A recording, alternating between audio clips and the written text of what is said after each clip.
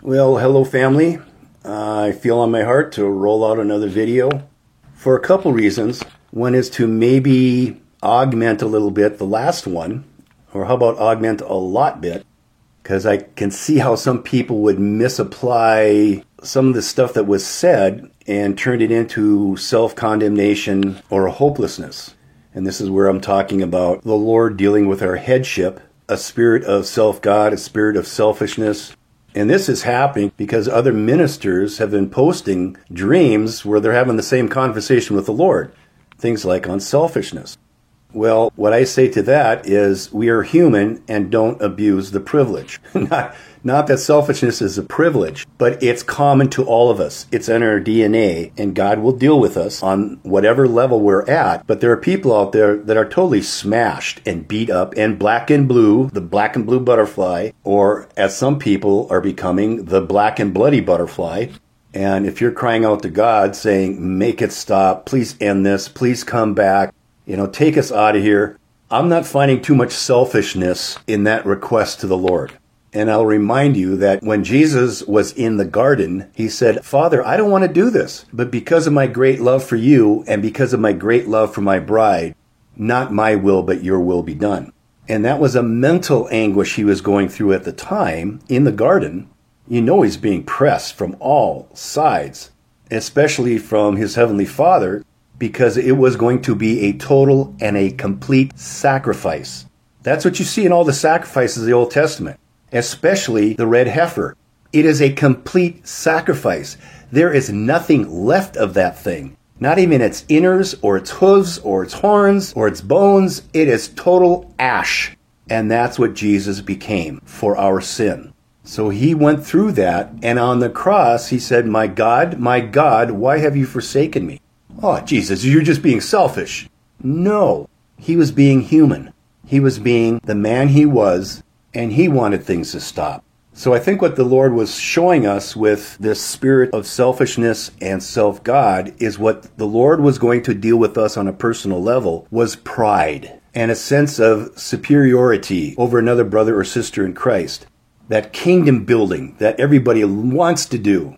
The narcissism, and even the bad things like low self-esteem, self-condemnation, all this other stuff, which is a dysfunction of our humanity. So not only the arrogant stuff that's in us, but also the self-harm stuff that's in us.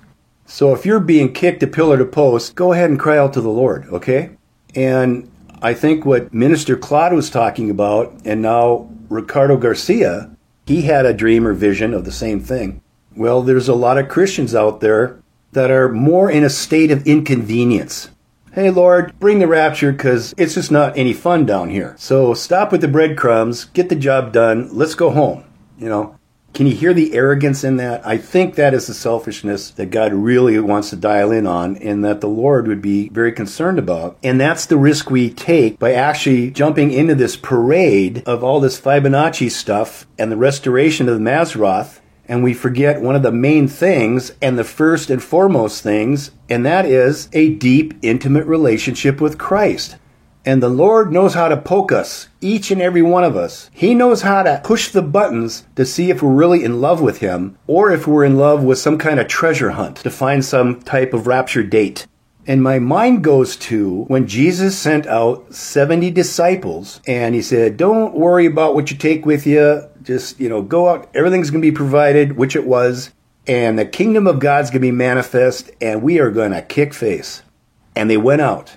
And they came back and said, all the demons were subject to us. They had to do what we commanded of them in your name.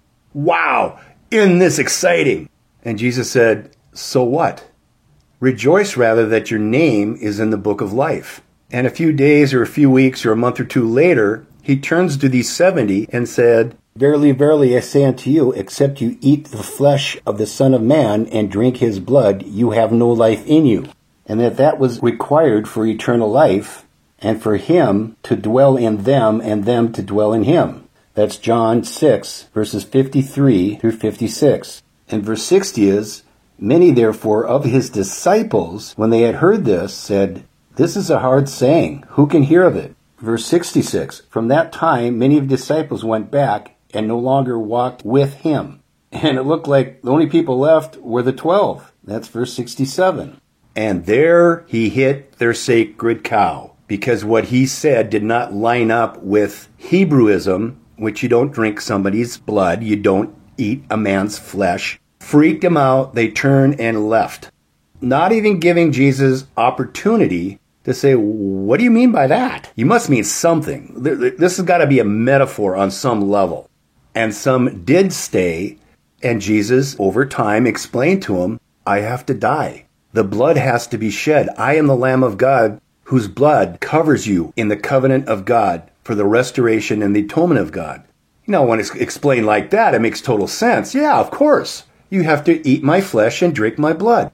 But obviously, many of those 70 did not have enough trust in him or love for him to let him take that headship of thinking. So these 70 that Jesus sent out, who did wonderful works for the Lord under the anointing of God, were no longer walking with the Lord. So seriously, were they in love with the Lord? Did they want a deeper walk with the Lord? What was in their heart? What was motivating them to be hanging around in the first place? I mean, they were excited about the signs and the wonders. He actually poked their sacred cow of religion, their understanding of their religion. He offended it. And Jesus said offenses must come, because that is the tool that God uses for separation.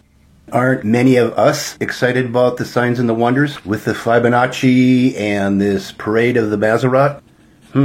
I wonder if the Lord's going to test our love and our relationship to him. What means more, chasing after the rapture or chasing after him? One chase doesn't necessarily get you the other.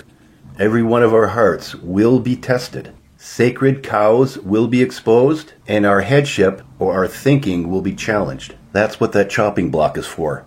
And I'll tell you one thing, if you're black and blue or black and bloody, and you're still hanging in there, well, I think you got God's permission to be screaming at him at some point. Just remember, when you're done, just curl yourself up, place yourself in his bosom, and start loving on him, because I don't think he's angry or would call that selfishness. There's very little arrogance in that. That is total 100% honesty. And I'll be sharing with you another waking impression or an anointed daydream I had many years ago, just like the last one I shared with you in the last video, where me and God got down into a very honest conversation. And it all came to pass. But it showed me such a cool side of God, and it gave me an opportunity to share an honest heart with the Lord, my honest heart, though the honesty was quite brutal and not very Christ-like, but that's what he's looking for, because that he can work with. And that'll be at the latter part of this video. I'm going to do something different this time. I'm going to start out with looking at the next stepping stones based on the multiple dreams that have come in since just the last video. I mean, it's amazing, and I'm kind of seeing a different tactic, possibly a different tactic, that the Lord is bringing to my attention. And I think what he's doing is circling the wagons, as it were, around these last two stepping stones. The one I brought to you just recently and this next one. Because I'm not seeing anything that's past the next one that's showing up. Not that that couldn't change, and probably will. But I'm getting dreams from people that are highlighting what's happening right now in the next day or two and the last couple days, right along with something in a week or two. And I haven't seen that before. I haven't seen a replay of the current stepping stone that the Lord had us on. It's usually one to the next, to the next, to the next, to the next. And that one, it's just going to take some time to see how that plays out. But I just have a kind of a sense of that. Not sure what that means. I guess I'll start with the dream that Olive Branch had. First, she saw a pink mist, a pink something going across the sky. And she saw the three moons, which I originally thought it was one moon phase crossing three celestial events, represented by the butterfly, the man's face, which is Aquarius, and an owl, which would be an owl nebula and or an owl constellation. But this all would happen in one moon phase. It turned out, however, that this was not the case. Turns out it was three moon phases, like 60 days, and in that dream, she saw the rat shoot across the horizon with three mice on its back. We figured out what that was about 3-4 weeks ago. That was the Rat constellation, which is the Leo constellation, with 2 of the surviving mice being the mice galaxies that happen to sit right above Leo. And there we drew that Fibonacci curve that connected 18 to 20 contact points, which is just astronomically impossible. Well, that's going to happen again. I mean, the moon's going to go through that particular area here in a few days, and it will do that at some point every month from now until the new heavens and new earth. Because all those constellations and nebulas and galaxies, they are in a fixed location in respect to each other. But we first discovered it a month ago. And now we're going to see it again here shortly. And I'm bringing up this dream by Olive Branch, mainly because the Lord's been bugging me with it. And he goes, look, it's coming to pass. In fact, the full moon of January 6th is the last day of those 3 full moon phases that she saw. The first phase started back at the full moon of October, and we found that moon based on the Blue Butterfly Nebula, which is right at the arrow tip of Sagittarius, kind of at the left foot of Scorpius. That's where the Blue Butterfly was. When that moon was there on the ecliptic, that's where I put the eye of the Fibonacci curve, and it came down right through Aquarius. And that's the smiling man she saw, because that's the only constellation that has a man's face on it that's smiling. And that happened on November 3rd, the day before Yom Kippur, and we kind of discerned that to be the initial mikveh of the bride, the moon, going through the cleansing waters of Aquarius and on to Orion, which is 1111. Orion is the manifestation of 1111. It is the countdown hub. Everything is coming from that 1111, from the right hand of Orion. And that next moon phase from Aquarius, the next full 30 days, put us in December on that full moon, which is around the 7th of December, which walked us through actually 3 owls. There's the Northern Owl Nebula right up by the Large Bear Ursa Major. There is the Southern Owl Nebula down around Hydra someplace. And then there is the former owl constellation kind of at the feet of Virgo, sinking its talons into the tail of Hydra. And that full moon phase ended on the 6th of January. And that's right in the middle of the Gemini constellation, just past the right hand of Orion, just over the Monkey Head Nebula, right over the head of Canis Minor, the little dog that Olive Branch saw and picked up. And now other people are seeing this little dog in their dreams and visions. So I'm thinking there's some significance with that little mutt. But Olive Branch just said she picked it up. She didn't say where she took it or how long she held it. But then she says, and then what happened next? And a lot of times I fail to pick up on that. Because when did that rat come across with 3 mice on its back? Was that sometime in between those 3 full moons with the butterfly, the man's face, and the owl in it? Did it happen sometime in between those? Or did it happen after that? When did she pick up that dog? Because the moon went by that dog in that 60 days and went by it 3 times. But I know one thing we didn't know was that tree.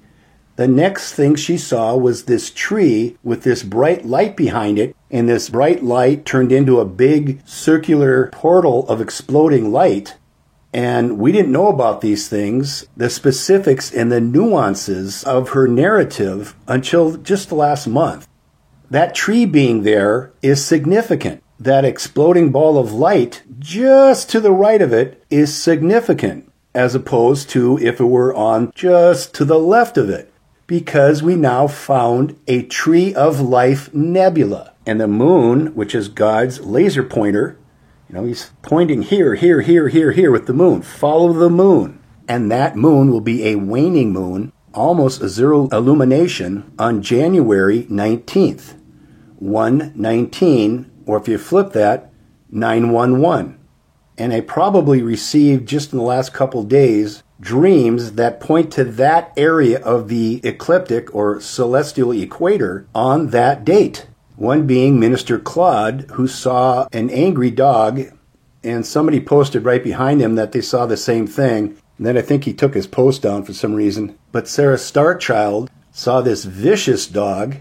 I mean, it wanted to sink its teeth into everything. It was totally black with beady eyes, and both of them were wrestling with this dog in their dreams. Minister Claude was pushing it up against a wall, And I think we discovered what that is, which is most probably the Sagittarius to Carina constellation cluster of stars, which is one of the arms of the Milky Way.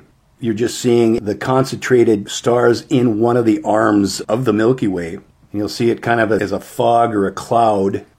Another person had a dream which talked about an area of beachy sand. Well, that's what it looks like. And another person saw this as a fence or gate. And that's what it is. Well, that dog is most probably Lupus, which Centaurus is wrestling with. He's got this thing grabbed with its left hand, which another person saw in a dream, and he's running a spear through it. Well, Jesus is the greater Centaurus, and he's going to have something to say about this dog, or Lupus, or wolf. And don't you know, right now, the moon phase we're coming into right now is called the wolf moon. Go ahead and Google it. The January full moon is called the wolf moon. And then Olive Branch sent and actually posted an addendum to this particular dream I just showed you, where her computer kind of went goofy and was flipping this starburst over the pink mist back to the starburst, and the starburst happened at that tree, the Tree of Life Nebula. So in her narrative, where she says, okay, you saw these 3 moons, and after this I saw all these shooting stars. Well, that's a meteor shower, and there's plenty of them, but there's only one meteor shower that the moon will go past after the completion of that 3rd full moon with the owl in it. And the moon catches up to that. It's the Antillean meteor shower, and that happens around the 8th or 9th of January. And then, she says, we saw this rat with the 3 mice, and then the little dog, and then this tree with this starburst on the right-hand side of it. Well, that tells me that the better rendering of this is one event, then the next, then the next, then the next. The rat and the little dog did not happen between those 3 moons. It happened after, in sequence, which makes January 19th a very, very excellent candidate for something going pop. Now, Olive Branch did tell me in an email something more about the dog, and there she saw a fence. And I'll read it to you. The dog was cowering next to a small wood fence by the sidewalk. Well, our sidewalk has been the ecliptic, or the celestial equator, that the moon, the sun, and the planet have been parading on, or marching on. That sounds like a sidewalk to me. And the best I could do in finding what that wooden fence is, well, I first thought it was the Golden Gate in Taurus, but that is a gold gate, not a wooden fence. Whereas that cloud cluster that I'm talking about that runs from Sagittarius all the way down to Argo, and that being one of the arms of the Milky Way, well, that has a very pronounced brown color to it. So until I can find something better, like a gate galaxy or a fence nebula, which I haven't found, I'm going with that. And Canis Minor, that little mutt, is real close to the bow of Argo. And that fence, which is also the cosmic cliff, makes up the majority of the keel of Argo.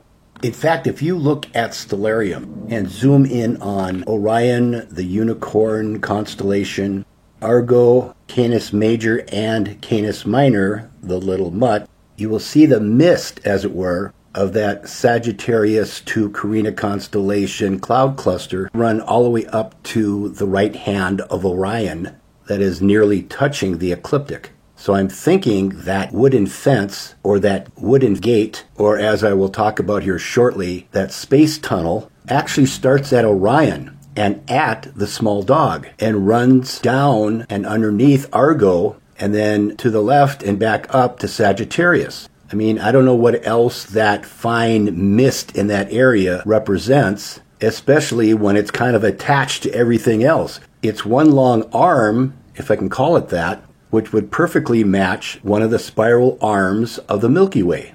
In other words, that little dog is right up against that fence, right on that sidewalk or street that we've been walking on these last few months, which is Orion's belt, or the ecliptic, or call it the celestial equator. All these metaphors, all these types, all these themologies, they're all playing out. They're all right there for us to see. The dog, the fence, the street, the rat with 3 mice on its back, the 3 moon phases, Everything I just talked about, it's all right there, right in our face. So anyway, we've got the little dog next to a wooden fence, next to a street. And I distinctly remember a dream that Magnolia Blossom shared, walking up, picking up a shell and throwing it over a fence. Well, the Shell Galaxy is just under the Corvus constellation, or the Crow constellation, actually in the Hydra constellation. And right below it is that Sagittarius to Carina constellation cloud cluster that I just keep mentioning, right above that cosmic cliff nebula that's on the stern of Argo. And that's one of the main portions of that fence, which is the one arm of the Milky Way. So again, we're having multiple dreams pointing to all these objects or all these players or all these contact points or whatever you want to call them. They're being repeated in dreams over and over again. And if that isn't enough, here I'm having an email conversation with Sarah Sarchild, and she's talking about doing stuff on the computer with gnomes, garden gnomes. And I thought, what do I have to lose? So I looked up Gnome Nebula. Guess what? There is a Gnome Nebula. I'll give you a couple guesses where it shows up. It's placed right in the middle of the Tarantula Nebula. And the Tarantula Nebula is right in the middle of the Magellanic Galaxy clouds, right below the keel of Argo. Does God have a sense of humor or what? I mean, these things are just piling on. And yet I still struggle with it. I still have a hard time wrapping my head around it. I'm hoping it's going to produce something more than entertainment and stepping stones. But since it's there, since it's real, since it's reproducible on Stellarium, and since it's providing this dance along the Mazzaroth of God, his true and most accurate Rolex, his calendar, well, I'm just going to keep putting the information out there, hoping that you all are going to go in, check it to see it's true, that you may be more confident in your faith that God is bringing us to an eventual prophetic fulfillment of this black and blue butterfly dance that we're dancing. There's the math. I'm going to be referring to some other dreams and bringing them up, showing you this Fibonacci sword, as I call it, which we actually established by utilizing a Fibonacci curlicue application because of Minister Claude's 5 tarantula dream, which gave us the Tarantula Nebula just below the ship Argo in the Magellanic Galaxy cloud. So that red sword you're looking at, that's a legitimate Fibonacci something, which I like to call a Fibonacci sword because it was discovered and established using the Fibonacci curve. So here I get to go back and re-look at some of these dreams, in this case, Olive Branch's dreams, and I think a more correct rendering is this thing is meant to conclude on January 19th. And so I'm getting dreams that point to 9/11 or the 19th of January, and I'm still getting dreams coming in that people have just received that deal with, let's say, the 6th to the 8th. And I just got one from a relative talking about a full moon acting as a clock. A second moon behind it drops down at the 6th location. Well, that's the 6th of January. Goes counterclockwise up to the 12 o'clock position, gets pulled back into the moon. Well, that's the 12th of January. And off to the upper right, she sees the number 32. Well, that's the Andromeda Galaxy that I revealed in the last video dealing with those 3 tenths. The first tenth having Perseus and Andromeda with that banner, which dialed up to be M32, the Andromeda Galaxy. So here's someone just thousands of miles away from the other dreamer and thousands of miles away from me having the same dream. And all of these players have been identified and, as it were, documented on these black and blue butterfly videos. And now we're coming up on them on a second time. So, as it were, there's a second witness, and I highly doubt there's going to be a third witness. Now, it's possible that God's going to work us all the way through to the end of one Hebrew year, and that would be the day after the full complete solar eclipse on April 20th. So Rosh Hashanah will be on April 21st or 22nd, depending upon when that sighting of the first crescent sliver moon with the naked eye is actually experienced, either the 21st or the 22nd of April.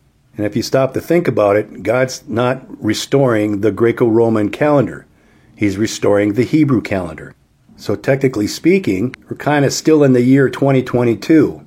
And maybe that's what God means about meeting in the middle. He's meeting in the middle of the two calendars. And January would be the perfect month for that. And I'm only saying that because that's a possibility, and I'm not getting anything as far as dreams from other people that it's past the 19th of January. And if I haven't mentioned it, and I think I have, the big numbers that the Lord has given me and other people, and that's the number 919. Well, if that's talking about the 9th Hebrew month and the 19th day, that is actually January 11th, 111, kind of the short version of 1111. And then farther down the timeline, we have January 19th, which is 119, or in reverse is 911. That was the number that Holly Two Moons gave in one of her last visions, was 911. And y'all know what 911 stands for in other arenas. That's both a covenant number for Noah and a number of distress in our culture. And just a couple more dreams that point to January 19th. Sarah Starchild saw in a dream this huge blue shark, like the size of a whale. I think she said it was in an empty garage on the back wall. And she needed to stand on the left side of that garage at the tail end of that shark. I think I got that right. Sarah, correct me if I got any of that wrong. Just post it in the comment section. What we discovered through the last few months is that a lot of people saw like they're in a mall or in a building or some type of huge room. We'll come to find out a very good rendering of that would be the polymer globular clusters. And these clusters are sporadically spaced throughout the heavens, and the polymer cluster is made up of specific constellations that kind of make a room. And it's directly right over this area, say directly above Scorpius and Sagittarius. And here's a picture of it. And way up at the top of this room, you see the Dark Shark Nebula. And its position here on its back facing to your right.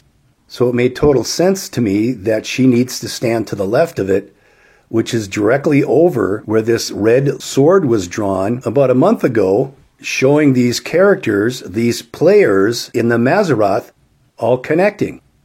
And it's coming right down on the top of what's called the large Sagittarius star cloud, which I mentioned earlier, which is the Sagittarius Carina star cloud that runs down the keel of Argo straight over to Sagittarius, which Sarah Starchild saw in previous dreams and current dreams as a tunnel, and involved with that tunnel is the figure 8 and an hourglass.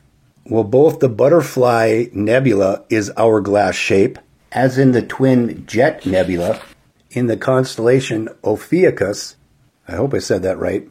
As is the nebula designated M8. When you take 8 and put it on its side, that's the affinity symbol.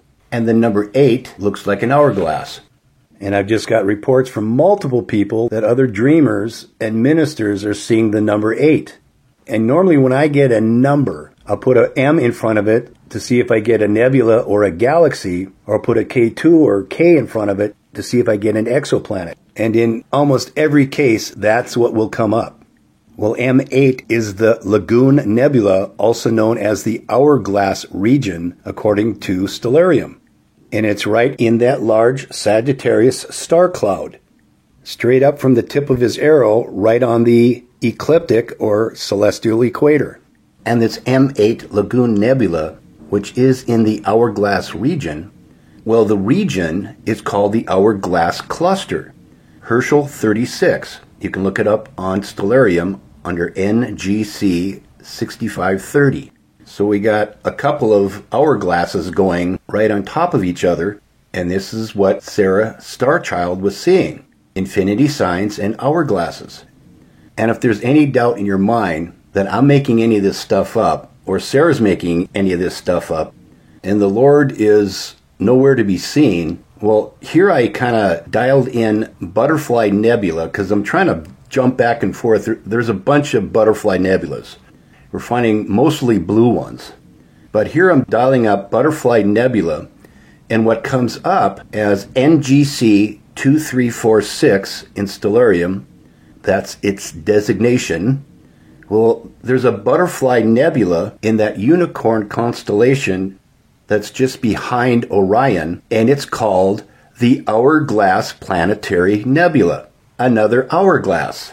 And it's shaped as an hourglass, and it's also called the Crimson Butterfly Nebula.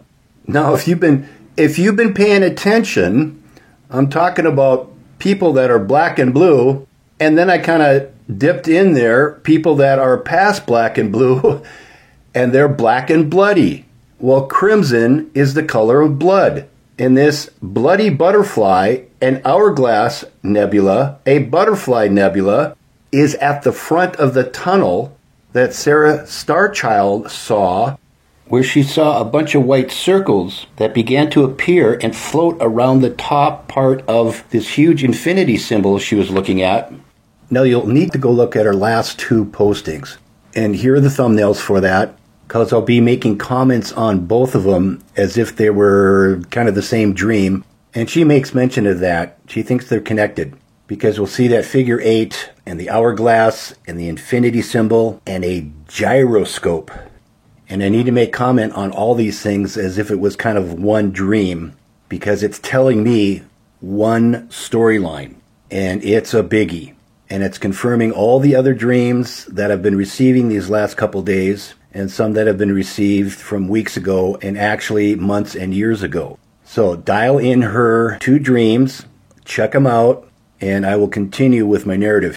Now, before I forget, she references this right arm with a tattoo of a deer on it, or a buck. You can Google deer constellation, and it comes up as Orion. And that makes sense, because Orion is a hunter, and he would hunt deer. But it's important because God's pointing at Orion once again. So Orion continues to be the center where all the action is, where all these countdowns are. And we have a big countdown starting here, because that is where the full moon was, right around the 6th of January, right above Canis Mut Minor, the little dog, where the Monkey Head Nebula is located, and that crocodile constellation that I referred to earlier, or at least in the last video, that magnolia blossom spoke of in that river, which is Eridanus. Like I keep saying, Orion is the manifestation of 1111. So Sarah Starchild is now seeing all these figure 8s and hourglasses in both these dreams, not only seeing them, but she's equating them with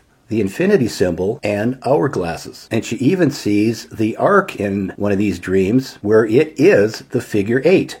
And in both dreams, she is seeing these circles, these white circles, kind of hovering over wherever she's seeing them, be it the figure 8 or be it over an actual hourglass. And I think this has extreme significance, which I will guesstimate on here in a little bit.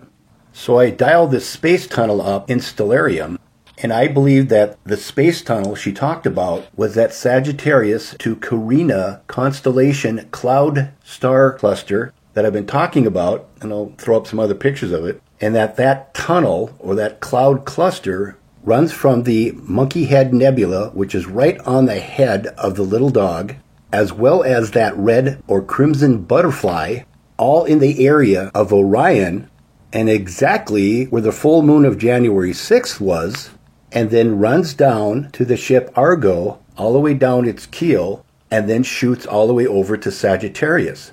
I'll mention again, if you see this in the heavens or see it on Stellarium, you're looking at the Milky Way, one of the arms of the Milky Way.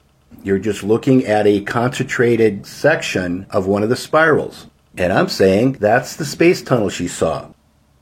Knowing that we had a full moon on January 6th and 7th. And this is right over that little dog. It's right over the right hand of Orion, which we've talked about. That last full moon phase that Olive Branch saw with the image of the owlin, that ended on the 6th of January. We've got all that drama and typology that Magnolia Blossom saw with her 3/10 that dialed in Perseus and Andromeda. Well, that's all on the full moon. And if you go straight down from the ecliptic, you find yourself on all these players I just mentioned, starting from that little Canis Minor mutt dog, and tunneling its way all the way over to Sagittarius. That is that space tunnel. That is that wooden fence that people saw in their dreams. I'm saying that is the space tunnel she sees. Because when the moon gets to Sagittarius, it's going to be fully waned, a fully dead moon, a dark orb, so to speak. So you start with a bright, full orb at the full moon, starting from that little Canis Minor dog, and you go 2 weeks into the timeline and end up at Sagittarius with a dark orb, or a dark, dead, fully waned moon. This is a perfect representation of what she saw, and we're seeing it through the eyes of Stellarium. I can't think of any better representation than what I just described to you. And it suggests that this entire 2-week timeline is what God is trying to show us. It's a further revealing of something specific and something of importance on this Mazzaroth black and blue butterfly dance or parade or whatever you want to call it. Now, this is why I requested you go and actually look at her posting, at her videos, because I can't take all the time to repost what people have posted. Go look at it. She talks about this space tunnel. She talks about these circles of light forming over a figure 8. She talks about all these things. I'm making reference to them, and if you don't go watch these videos, you're probably going to have no idea what I'm talking about. Well, I got to keep going forward. I'll be making reference to all these segments of her storylines, and I'm trying to stitch together about a half a dozen dreams that are all connecting. Sorry about that, but you're going to have to go look at these videos that she posted, and then you'll know what I'm talking about when I use the word space tunnel, or a wooden fence, or when I talk about the Milky Way. And at point A, at Orion, you have a full moon, and at point B, at the end of the tunnel, you have a fully waned moon. Kind of looks like the picture she drew. Full moon to a fully waned dark moon with a space tunnel in between them. You can't make this stuff up. And in almost every case, when these people send these dreams in, they'll tell me, I have no idea what this is. Can you find it for me? And most of the time, I have found these real strange nebulas and galaxies. Monkey Head Nebula, Tarantula Nebula, Lagoon Nebula. Like that one sister posted what the Lord told her, the ballroom is in Stellarium. In other words, that's where the dance is. He's using Stellarium as the standard, and it's bringing forth and manifesting his Mazzaroth. So that January 19th, or 911, where the moon will be on that day between Scorpius, Sagittarius, the Lagoon or Hourglass Nebula, the Tree of Life Nebula, the Hand of God Nebula, the Star Queen Nebula, which is the Tree of Life, also called the Omega and Swan Nebula, and also called the Pillars of Creation Nebula, all which we originally found on December 23rd, as you can see with the picture here. Well, I'm guessing that is one serious stepping stone. And I've got about a half a dozen other dreams that tie into this. I just don't have the time to put it all together, and suffice it to say, we got a lot of information here. That is what the finger of God is pointing at. That is what the eye of God is looking at. So the next couple of important dates would be the 12th of January and the 19th of January. And again, Magnolia Blossom and Sarah Starchild, I ask you to post those dreams that you gave me. Post them in the comment section so people can go down and look them up. I'm not going to be putting them up on the screen too much more. Because if you people are really interested in this, you need to dig this out for yourself. You need to own this on some level. And the only way you will own this for your personal edification and for a stronger foundation with the Lord is you got to put some time into this. You got to go read these posts that are in the comment section. People are seeing the numbers 1111, 111, 919, 909, 717. They are seeing the butterflies, mostly black and blue butterflies. They're seeing owls, and a lot of them are having similar dreams. And again, I'll remind you, please don't stop on my YouTube channel and try to post a link to some work that somebody did, some other person's YouTube, your manifesto, or whatever. I'm going to delete those things as fast as they show up, because the emphasis of this ministry and this YouTube channel and these videos is to reveal and expose God's true calendar to Moses, a very simple one, the one that the majority of the people back in that day used, and which God applied to the harvest and only the harvest. There's nothing in it with the Babylonian methodology of using the spring equinox. And people are putting posts, hey, we go look at this.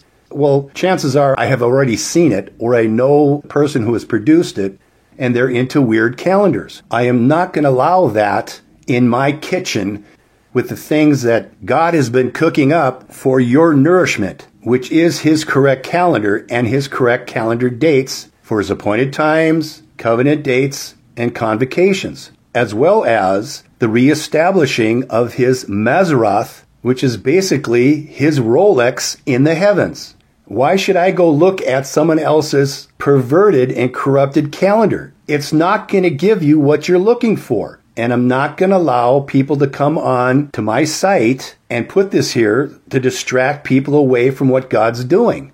I don't care how sincere these other YouTube authors or watchmen on the wall or prophets or whatever you want to call them. I don't care how sincere they sound, because sincerity is not the issue here.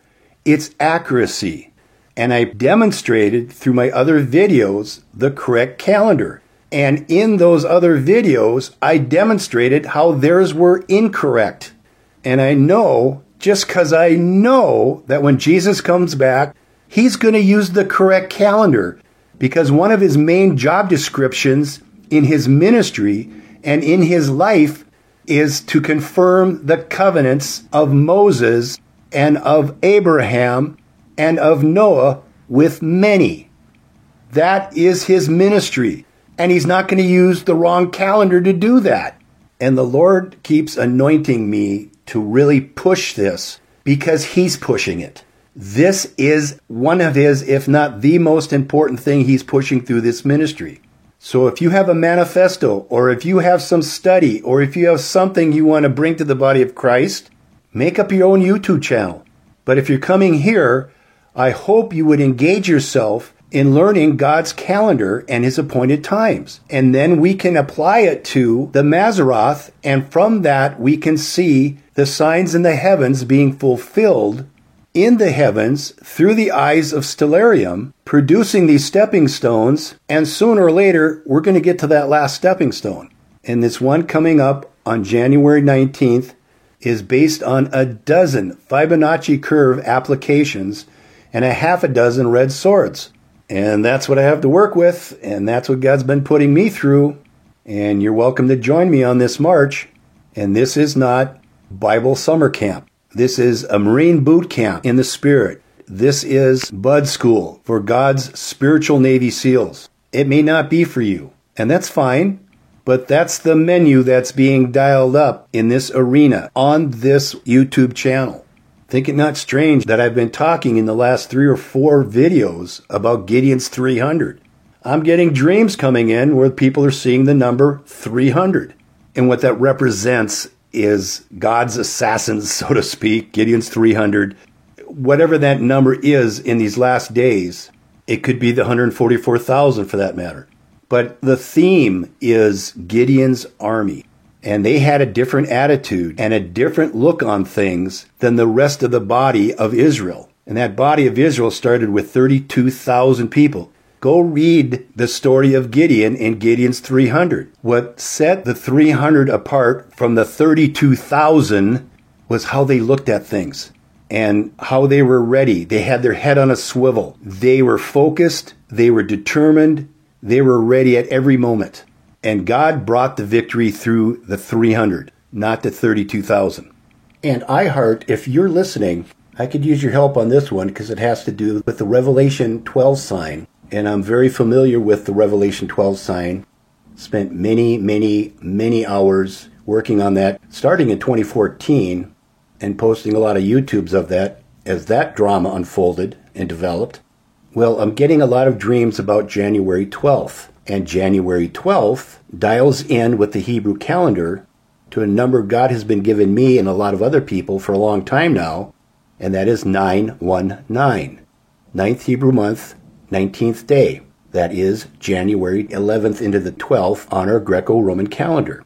And Sarah's star child saw in one of her dreams this woman holding a very young infant, and the infant spoke as a man and started pointing out all these stars and signs and wonders in the heavens, which I plotted out to be a couple of the red giants, one in the Swan constellation Cygnus and the other in Draco. I mean, they plotted perfectly.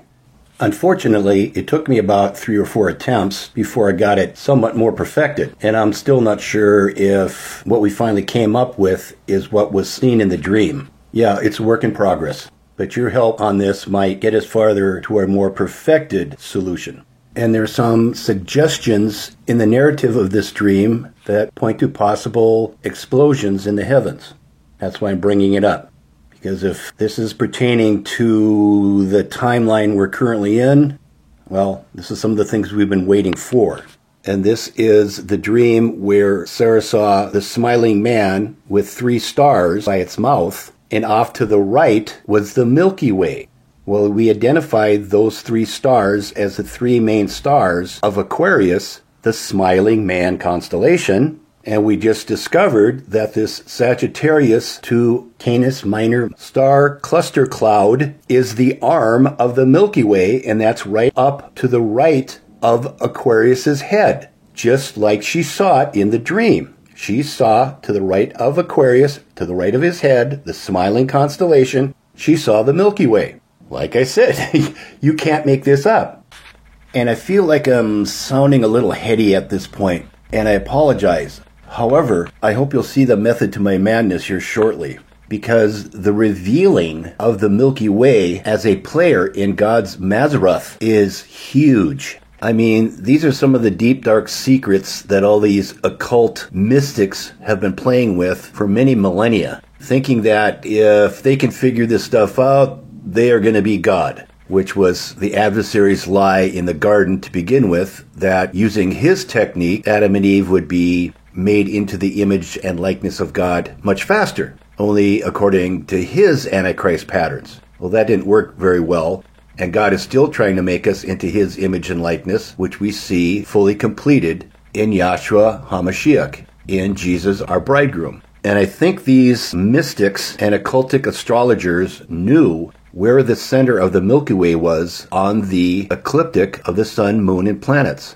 And in Mithraism, the 5 main planets that are visible with the naked eye and the sun and the moon were called gateways. And they were seen as a door or a gateway to astral immortality, which was their heaven, which was the center of the Milky Way. And much of this is covered in that Revealing Antichrist series that I did, exposing Mithraism. And Mithraism is the foundation of Roman Catholicism. And Roman Catholicism is the foundation of all the Protestant churches. There's so many counterfeits involved in all that religion and all that tradition that it permeates all of Orthodox Christianity, and it permeates the Hebrew religious community, because that's where many of those mystics came from. And much of Islam is a plagiarism of both Christianity and Hebrewism. And Mithraism was the largest religion at the time of Christ, both a couple hundred years before and a couple hundred years after, and was morphed into Roman Catholicism in the church councils, starting with Constantine the Great, who was a high Mithraic priest, and all his bishops and cardinals were high Mithraic priests. And what did they present us? 7 doorways, 7 gates of God, 7 sacraments, none of which get you the grace of God, because the only thing that brings us the grace of God is the shed blood of Christ. Narrow is the way, and there is only one way. There is not a broad way, but one, and few are those who find it. So yes, this stuff sounds kind of heady, but I believe God's trying to expose this to show the counterfeit. And as I'm watching this unfold, and I'm thinking this through, I thought, I've seen this before in another dream that someone sent me. And that storyline is presenting a timeline that matches. This was the dream that Crystal Blayton saw on the 30th of October, 2022. And in that dream, she first saw 2 moons, one doing this accordion type thingy, and to the right of that, a full moon. And she is getting all excited in the dream and telling everybody the rapture's coming. And then she saw this thing burst out into the heavens to the right of the two moons. A pinkish color is what she put it as. And this formulated into what I called in an earlier video a Fibonacci cloud. So what I'm seeing is a flood moon phase, followed by a full moon phase, followed by this thing busting out into the heavens that looks like, the Milky Way galaxy. And maybe that pink color is a connection to the pink color that Olive Branch saw floating across the heavens in her dream. So one of the pinkish thingies is involved in a flash bang boom. That's Olive Branch. And the other pinkish thingy looks like the Milky Way. And Crystal's dates appear to be the blood moon of that first moon collapsing in and of itself. That's a blood moon.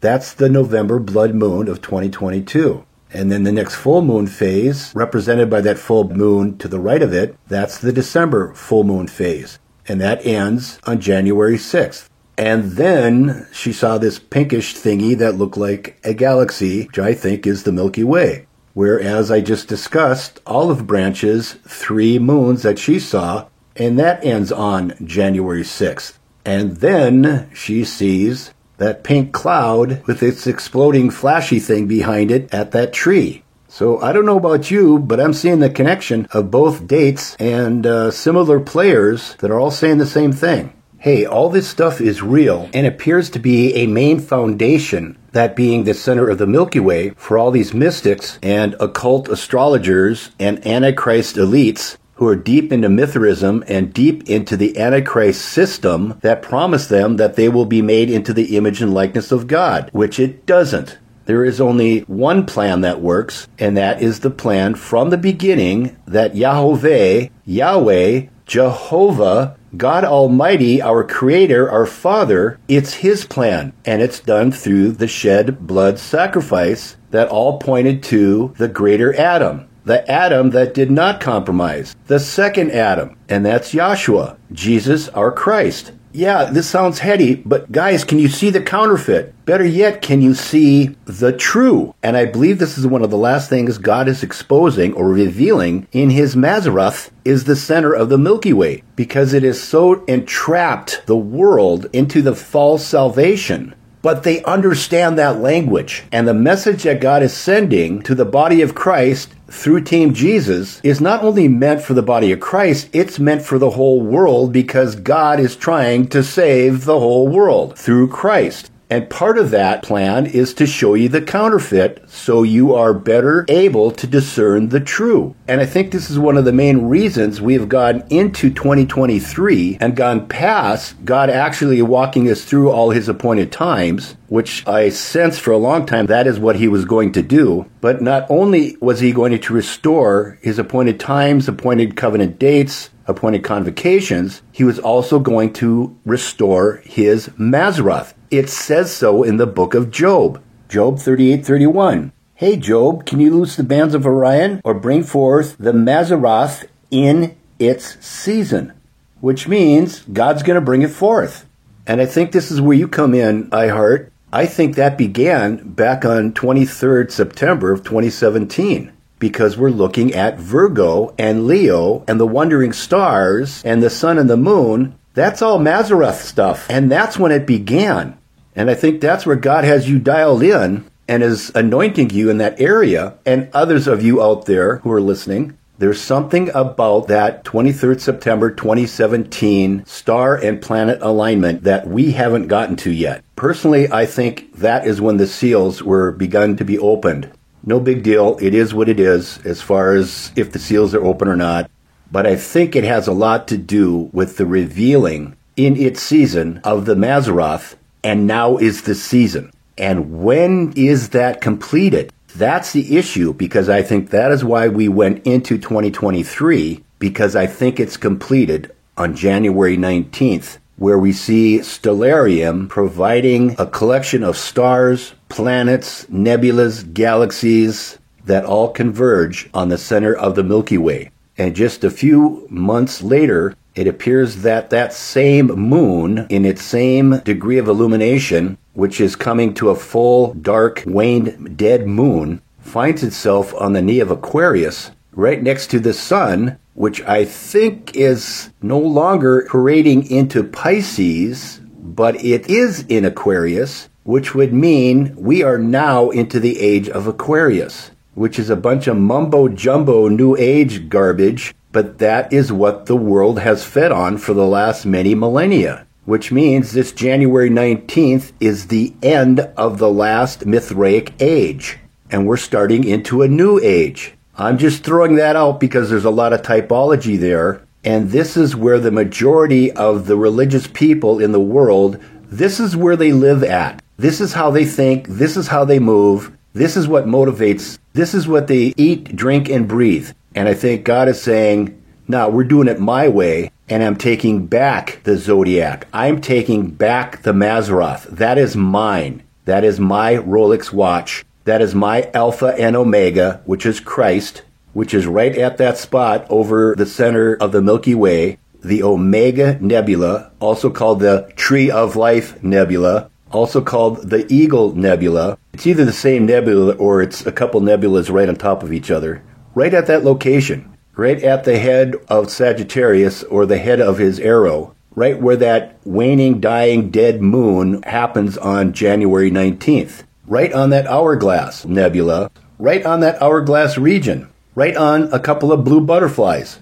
And I cannot help but think that this is the gateway of God at this location. Not that other one, the Golden Gate of God, back on the snout of Taurus, but this is the gateway of God. Because in Mithraism, they call it the gateway of God. However, it's Babylon. The word Babylon means gateway of God. So everybody's throwing around this term, we will meet in the middle. I've got about 5 applications of that right now. Like maybe in the middle of that figure 8 or that infinity symbol. Maybe in the middle of the hourglass. Maybe in the middle of God's plan that's going to destroy the enemy's plan. Maybe in the middle of the Milky Way, which all these dreams and all these Fibonacci patterns that we have plotted, all 12 of them, they're all converging on that point in the heavens. Yeah, I know, heady stuff.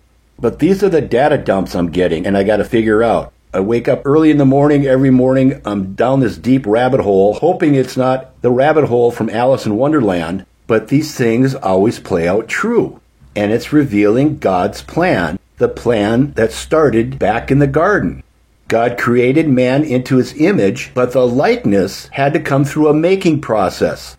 And God turned to his angels and prophetically to his second Adam and said, let us make man into our image and likeness. That wasn't completed until the cross, when Jesus said, it is finished. And Jesus, the second Adam, was the first. That's why he's called the first fruits. First fruits of what? First fruits of that represented mankind, the barley wheat. He's the barley wheat. We are the barley wheat, but he's not a man, rather he's the man, and the only man that was begotten of God. And he fulfilled all the appointed times, the covenant dates, the convocations, and now he's fulfilling the Mazzaroth. He is the embodiment of all of that. He is the Alpha and Omega, God's Rolex watch. So let me pull this back real quick because I'm trying to focus on that Revelation 12, woman in the heavens, that I am seeing repeating over and over again. There's something there. Somebody dig this out. I need help. Somebody dig it out. There's something there God wants us to see. I apologize for being long-winded, but this is some heavy stuff, and you're going to see that it's about to lead to even some more powerful stuff. And just for a tidbit of confirmation, here's another part of a dream from Sarah, Star Child.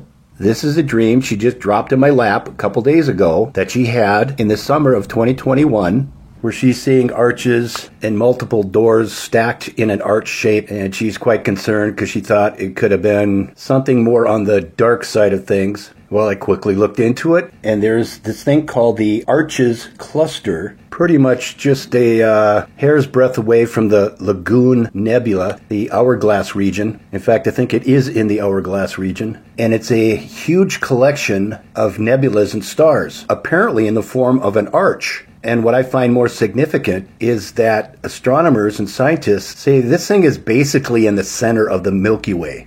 and it's right off the tip of the arrow of Sagittarius. So Sagittarius is pointing to the center of the Milky Way.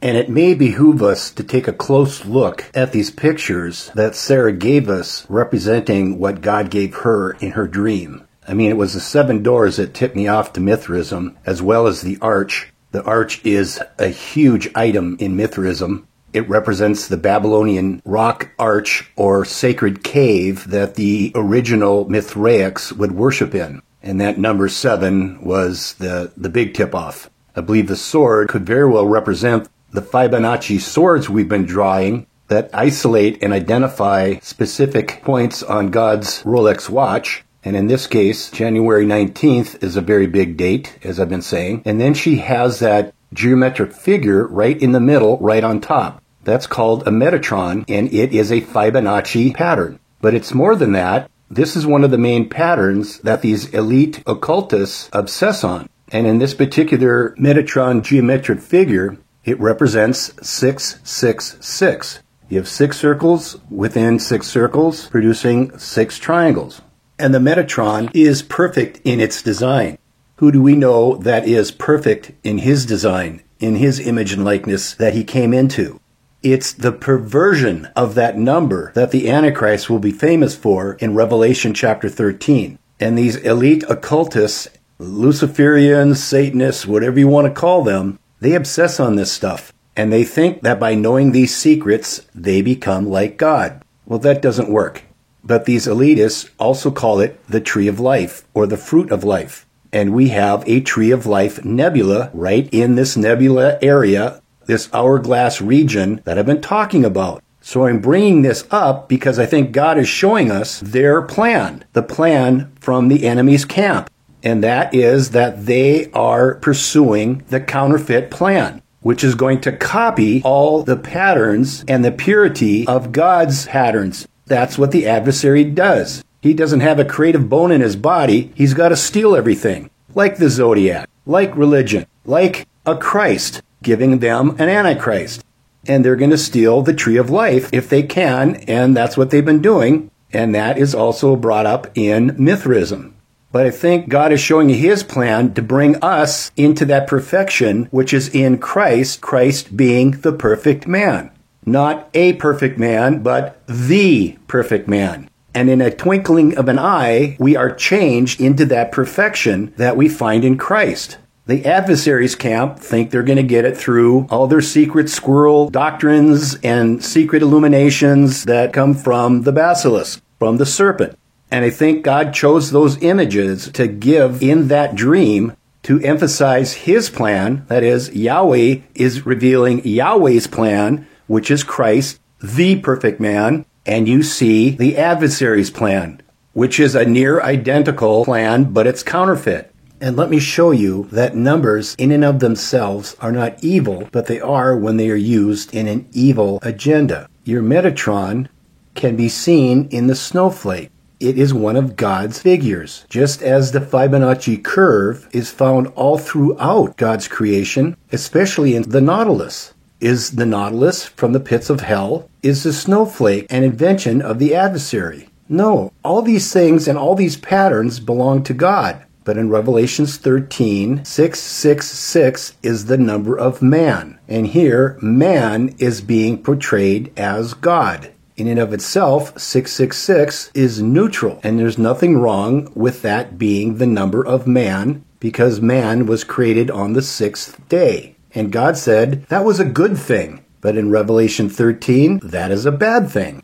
because how that number is employed. So let's not get too superstitious and too jacked up by the number 666, now that we know that's God's number, that's God's perfection, and it's something that the adversary has stolen. That being said, I just have to wonder out loud if the physical manifestation of the pattern of the mark of the beast will include an image or a tattoo of the Metatron, or some derivation thereof that has a cool-looking geometric figure that people will not hesitate tattooing on the forehead or on the right hand. And for all you Team Jesus electronic and science and engineering geeks out there, help me out here. If I'm not mistaken, the computer chips are based on a base 6 counting pattern, as opposed to a base 10 pattern that we learned in grade school and count by in everything we do.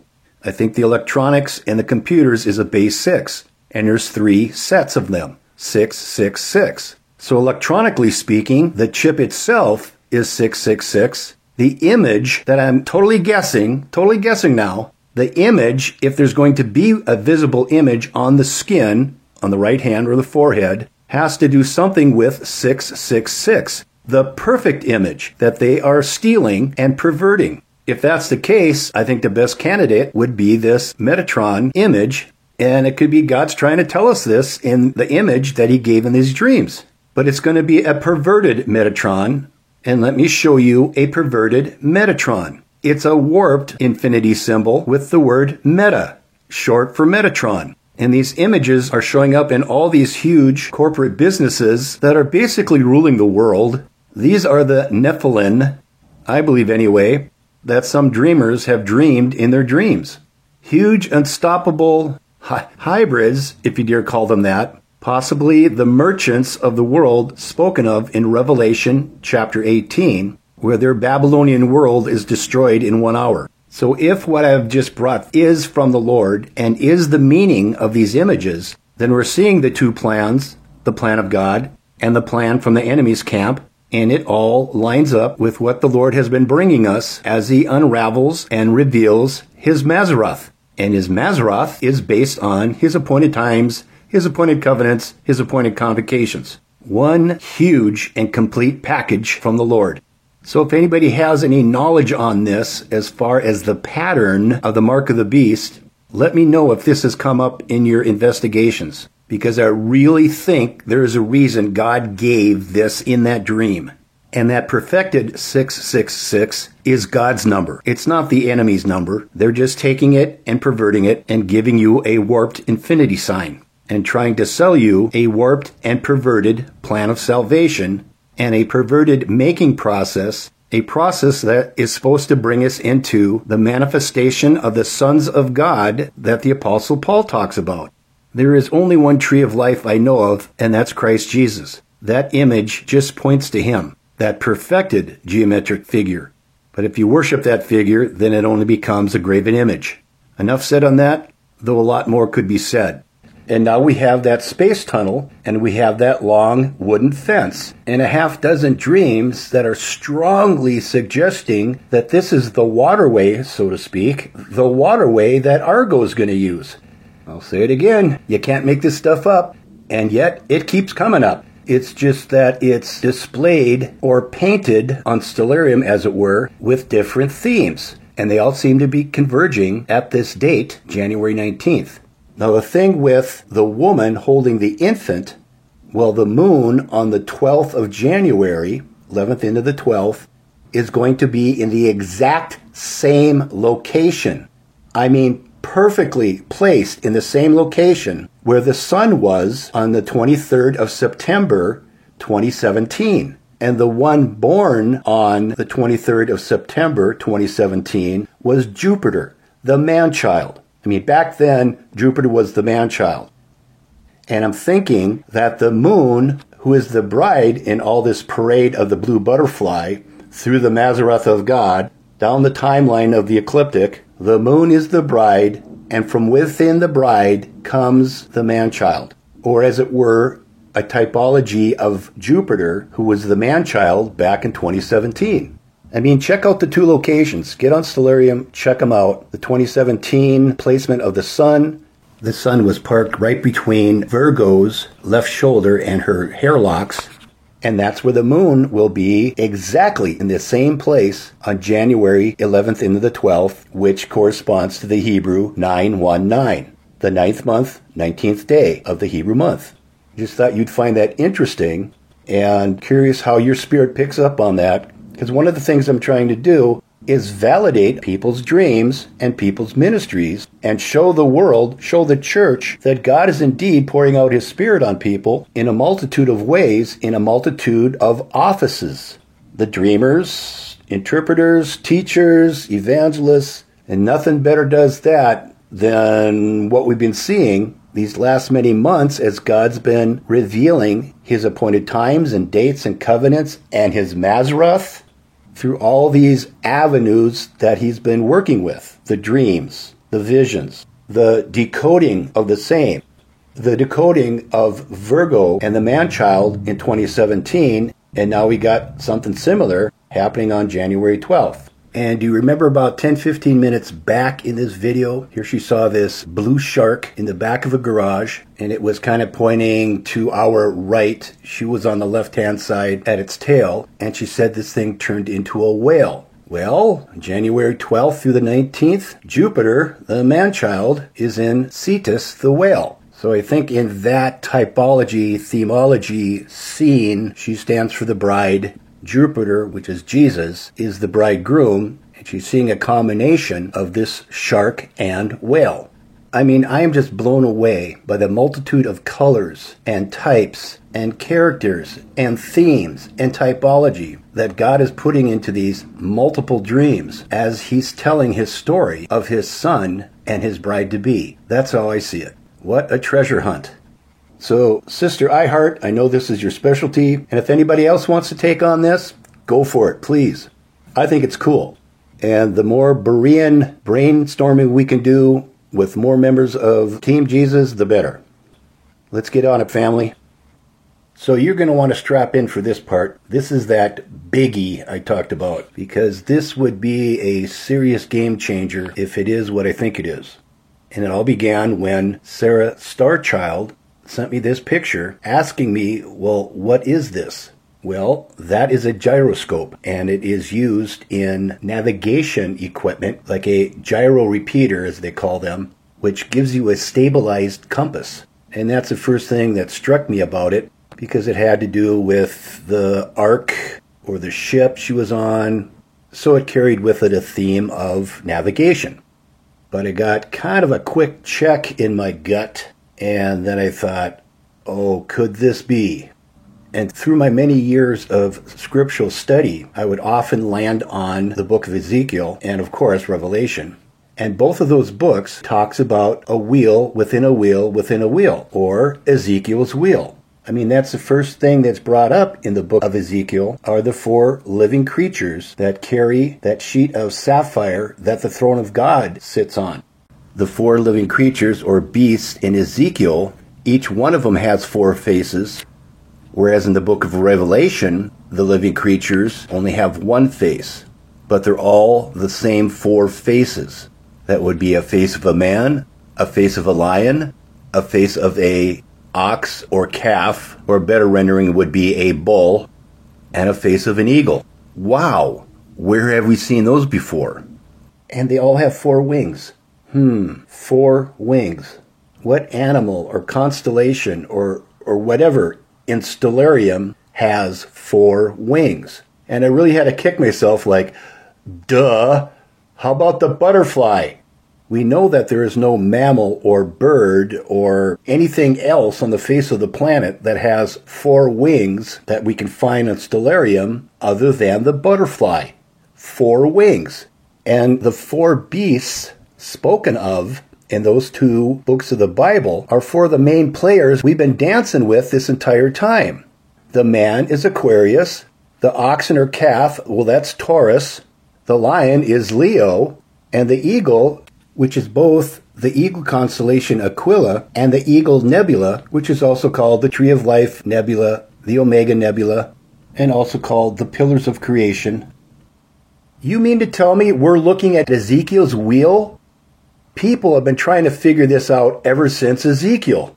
And if I dare say, if we start at Aquarius, which we have a couple times now, I mean, that was the mikvah of the bride, and we run from Aquarius down the timeline, down the Mazzaroth of God, down that ecliptic, the parade of the black and blue butterfly, the moon. As we follow the moon, we will go through those constellations, and the last one that we're looking at right now, January 19th, the moon parks itself right at the tail feathers of Aquila, the eagle constellation. And that entire time, the moon locations of this all seem to correspond to Polaris, the throne of God. as if these constellations, all four of them, was carrying the throne of God and bringing it to that last beast, which is Aquila, the eagle constellation.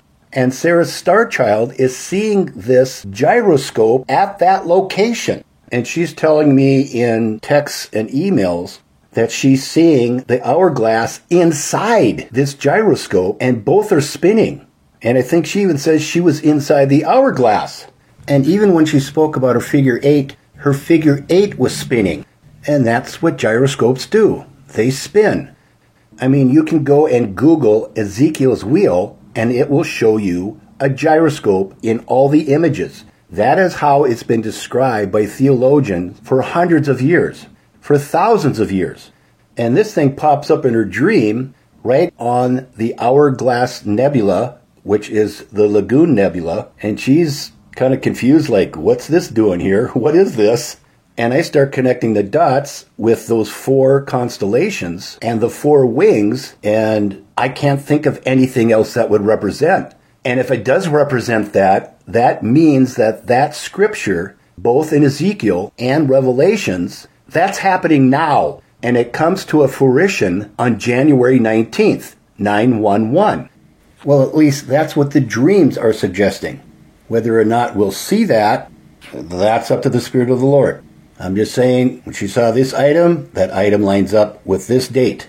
When other dreams bring me characters of a storyline and they fall on that date, well, they fall on that date.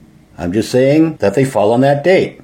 I can't tell you how that will manifest in our reality, if it even does. Sorry, but that's how this game is played. All I can do is tell you what Stellarium is telling us. And oh, by the way, Genesis 9:1:1 is the covenant of Noah. Revelation 9:1:1 is the God of this world being lifted up by the inhabitants of this world. He becomes completely their God at that time. Who? Apollyon, who is Abaddon, who is Apophis, the serpent snake god. Go look it up. Revelations 9:1:1. So could it very well be that on January 19th, 911, the bride who is in God is going to have her Noah moment, her covenant with God fulfilled. Could speak of, as in the days of Noah, that all this Noah stuff people are talking about is when that thing is poured out. Because in her dream, Sarah's star child saw all these circles coming together, forming a lotus, and from the lotus came many waters. And in that dream, or concerning that dream, she said something very peculiar. She said the lotus had no color. Well, I kind of found that in the book of Ezekiel, speaking about Ezekiel's wheel. And it had to do with the wheels. Ezekiel 1:16 says, "The appearance of the wheels and their works was like unto the color of beryl." And when I Googled that word, beryl, B-E-R-Y-L, I got a couple of explanations. One says, pure beryl is colorless, but it will take on kind of the tinge or the tint of its impurities. The other one says that the name beryl comes from beryllus, which is like a blue-green color of sea water. And that's kind of what she was seeing coming out of the lotus because it formed ocean water. And strange enough, it says that beryl is a star sign for Scorpius and a talismanic for Sagittarius. And guess where she's seeing this gyroscope? Right between Scorpius and Sagittarius. Now, apply the laws of coincidence. And in addition, in Ezekiel 1, verse 24, it talks about the noise of great waters. And we've been having plenty of people talking about great waters. It appears that this space tunnel, or this great long fence, that being the spiral arm of the Milky Way, pointing directly to the center of the Milky Way, right at the tip of the arrow of Sagittarius, well, that too is likened onto great waters that will carry the barge or the ark or the ship Argo to its final location. And dare I even ask the question, what is the biggest gyroscope in our galaxy? And the answer is the galaxy. Each galaxy is a gyroscope unto itself, and it consists of many star clusters, star systems, solar systems, which they too are all gyroscopes. That is what an orbit is. An orbit is forces caused by a gyroscope. So the center of God's Maseroth, or should I say the beginning and end of God's Maseroth, is where the greatest gyroscope is located, and the center of that gyroscope, the Milky Way, is between Sagittarius and Scorpius, right where we've been looking at it all this video. And what is Ezekiel's wheel? A gyroscope. God's gyroscope, held up by the constellations that rest on the bands of Orion. That is the pathway or the parade or the dance of the black and blue butterfly. That living creature, if I can call it that, which is providing, as it were, the four wings to these living beasts, to these four constellations. So think it not strange that dreamers are coming in with hourglass butterfly nebulas and hourglass nebulas and hourglass regions and dreams of gyroscopes, which haven't been showing up until just now. There is so much typology here, I don't know what to do with it. I mean, a person is really rolling the dice on this one if they're going to firmly stand on something's going to happen on that day, because this is Ezekiel's wheel when you look at all those parameters. The gyroscope, the four beasts or constellations that I mentioned, the four wings. Well, here's something that always had my attention concerning Ezekiel's wheels, and that was the many eyes that were on the wheels. Well, family, what do you think we've been looking at for the last few months? What I need you to do is go to Google Image and dial up nebula eyes, and then dial up galaxy eyes. These are some of the pictures you'll see, but many, many more pictures. The nebulas, the galaxies, well, most of them look like eyeballs. And haven't we discovered the eye of God? I mean, secular artists are claiming by what they're putting on Google Image that the galaxies and the nebulas look like eyes. And where are we finding these eyes in the heavens showing up? They're showing up on wheels. The Fibonacci wheels. I mean, the Fibonacci golden ratio pattern thingy is plotting right over the top of these cosmic eyes. So what you're seeing is Ezekiel's wheels covered with eyes. And also in the book of Revelation chapter 4, referring to these wheels and to these beasts, it says in chapter 4 verse 8, and the four beasts, and let's say for argument's sake, those are the four constellations I've been just talking about, and the wings of these beasts, now there's 6 in the book of Revelation, and I think I know what that means. It'll take too long to explain, so we'll just keep moving. It says that they are full of eyes, and they rest not day or night, saying, Holy, holy, holy, Lord God Almighty, which was and is to come. Well, do you know what's going on in the heavens as we see through the eyes of Stellarium? It's the stars, the constellations, the galaxies, and the nebulas all praising God without ceasing, 24/7. 24/7. And doesn't it say somewhere in Scripture that the heavens declare the glory of God? Well, they're doing it without ceasing, 24/7. In Ezekiel 1:18, that's where it talks about the rings of the wheels being full of eyes. And in verse 28, it talks about the rainbow. That's 9:1:1. Genesis 9:1:1, which is God's covenant to Noah, which is the rainbow. So I'm seeing Ezekiel's wheel in Ezekiel chapter 1, and Ezekiel's wheel in Revelation chapter 4, I'm seeing it in God's Maseroth. I am seeing it now in the dance of the butterfly. And if that is the case, then game over. Or should I say, the game is just starting on 9/1/1, which we are seeing as January 19th, 119. And it wasn't until just a few hours after the data dump, as I believe I received from the Lord, and I started figuring this stuff out and seeing Ezekiel's wheel in the dance of the black and blue butterfly, the Maseroth of God, Stellarium, whatever you want to call it.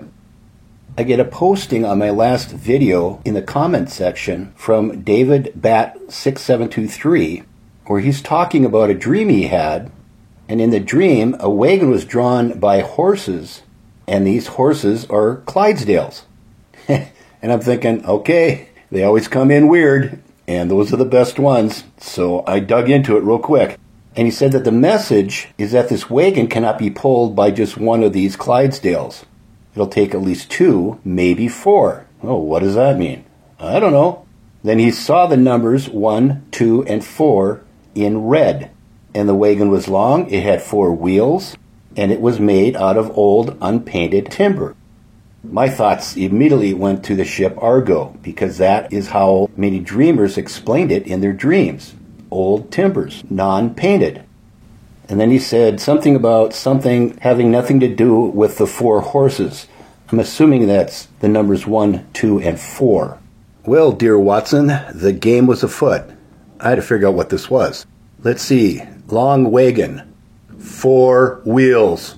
4 beasts. And if you've ever seen a Clydesdale up close and personal, they are beasts. And it was these 4 beasts that were doing all the work carrying this wagon made out of old, unpainted timber. And what's with red numbers? And being that I only know of one thing, well, actually 2 things, well, actually now 3 things, that are painted in red in my work with stellarium, I'm guessing that's the red of these 3 numbers, 1, 2, and 4. Now I just updated to the new stellarium, and all the orbital lines of the sun, moon, and planets is now painted red. Before it was white, so that really doesn't count. But the other 2 reds are the colors I use for the Fibonacci countdown pattern and those straight lines, or I call them swords. Well, those both are the color of red. And in 2 of the Fibonaccis, they plot through the star Polaris. Just 2 of the Fibonaccis. And in 4 of the main Fibonaccis, which I plotted, well, 4 of them go through one of the 4 constellations of Ezekiel's wheel. That being Aquarius, Taurus, Leo, and right next to Aquila, the Eagle constellation, but it's actually going through the Eagle Nebula, which is next to the Eagle constellation. So that is represented quite well as far as the eagle. And I believe that 1 is standing for the 1 sword that I drew, which started from the Dark Shark Nebula, going through Polaris, straight down through the Owl Nebula, and then Leo, and then the Moon, and then down through Argo, through the Magellanic Galaxy Cloud, where we find the Tarantula, and of all things, the Gnome Nebula. So these are all related to the throne of God. The number 1, with that 1 line going through Polaris. The number 2, where I have 2 Fibonacci curves also going through Polaris. And then the number 4, which identifies the 4 creatures or the 4 beasts of Ezekiel wheels, and they carry the throne of God. So it's throne of God, throne of God, throne of God. 1, 2, 4 in red. So again, we got all the same players involved, which can easily be dialed into Ezekiel's wheel. And this coming from a dream from some guy I don't know. I'm just hoping he's part of Team Jesus. And this was just, like I said, just hours after being kind of pushed in this direction and figuring out what that gyroscope is all about. So I'm taking that as a very profound and powerful confirmation, not only in the elements of that dream, but in the timing in which I received it. I'm looking at Ezekiel's wheel, and that timeline started on the full moon, because the full moon of January 6th started on that space tunnel, and it ends at Sagittarius and Aquila, the Eagle constellation. And I've got to say it, you can't make this stuff up. Guys, if this is the prophetic fulfillment of Ezekiel's wheel, game over. And I mean the time of Jacob's trouble, as in the days of Noah, and all these things that are associated with the taking of the bride. This could be, as it were, the biggie of biggies. But I kind of stuck my neck out on a few other items, and I'm a little bit punch dumb and extremely gun shy when it comes to making such speculations. Like I said, I think I'm past black and blue. I'm more like black and bloody. And those gut punches have kind of been my daily bread ever since I started doing this stuff. So, I'm just going to put it out there. I know how the Lord speaks to me. And there's a very heavy impression of this narrative being what I just explained. what it means and how it will present itself in our reality, I have no clue. And I'm not even going to attempt speculation on that. That's between you and the Lord. And all I got to say is, thank God I am not a prophet, because then I'd be responsible for that information to pass on. As of now, I have an excuse to be totally wrong, and that is I'm not a prophet, okay? But let me just say, I'm still shaking from this. To me, this is like the biggest thing I've ever come across. If you got something better, some anointed understanding of this, and you can prove it, post it in the comment section. I am all ears, I am all eyes. So here last evening, I finished the audio for this video. This probably sounds weird because I'm making this video in chunks of time over about a 3-4 day period. So I'm zooming ahead to the next day where I'm speaking to you now. The problem is I made the mistake of going to sleep last night, because right in the middle of the night, another data download. And strange enough, I wake up at 4:44 a.m. I sit up and I speak the word equilibrium, and I'm thinking about that word in Sarah's last video where she sees that tattoo of a buck on the right wrist of the right arm of, well, that's Orion. That's with the space tunnel, all the figure eights, all the circles, and that gyroscope. Well, I had no clue of what to do with that word. And it was kind of like the stone that the builders rejected. Well, what do we do with this? Well, I'll just go put it on the shelf, and kind of almost forgot about it. Not at 4:44 in the morning, however. So I Googled it just to see if there's some strange rendering of it or some word that would activate thought in my brain and make sense out of what is she talking about, or what is the Lord talking about using the word equilibrium. My first thought was that's the center of the figure eight. So you got equal pressure on both sides at that focal point, kind of like a teeter-totter. And that's where that figure eight is spinning, or the hourglass, or the infinity symbol. And that's probably part of what the Lord's trying to get across. That spinning, that gyroscope. And then I kind of thought of a screenshot of 4:44:44. And then I started to get a little nervous because I know what that number means personally to me. Back in August of this last year, when I'm trying to figure out and trying to recover the true date of Pentecost, this was the exact time the Lord woke me up to go look out my front window to see Beetlejuice parked right in the middle of that heart-shaped outline in my trees, which God had used multiple times to shine his love down on all you guys, the bride, using the moon. Well, this time he used Beetlejuice, and I'll put up the thumbnail for that. You can go look at it.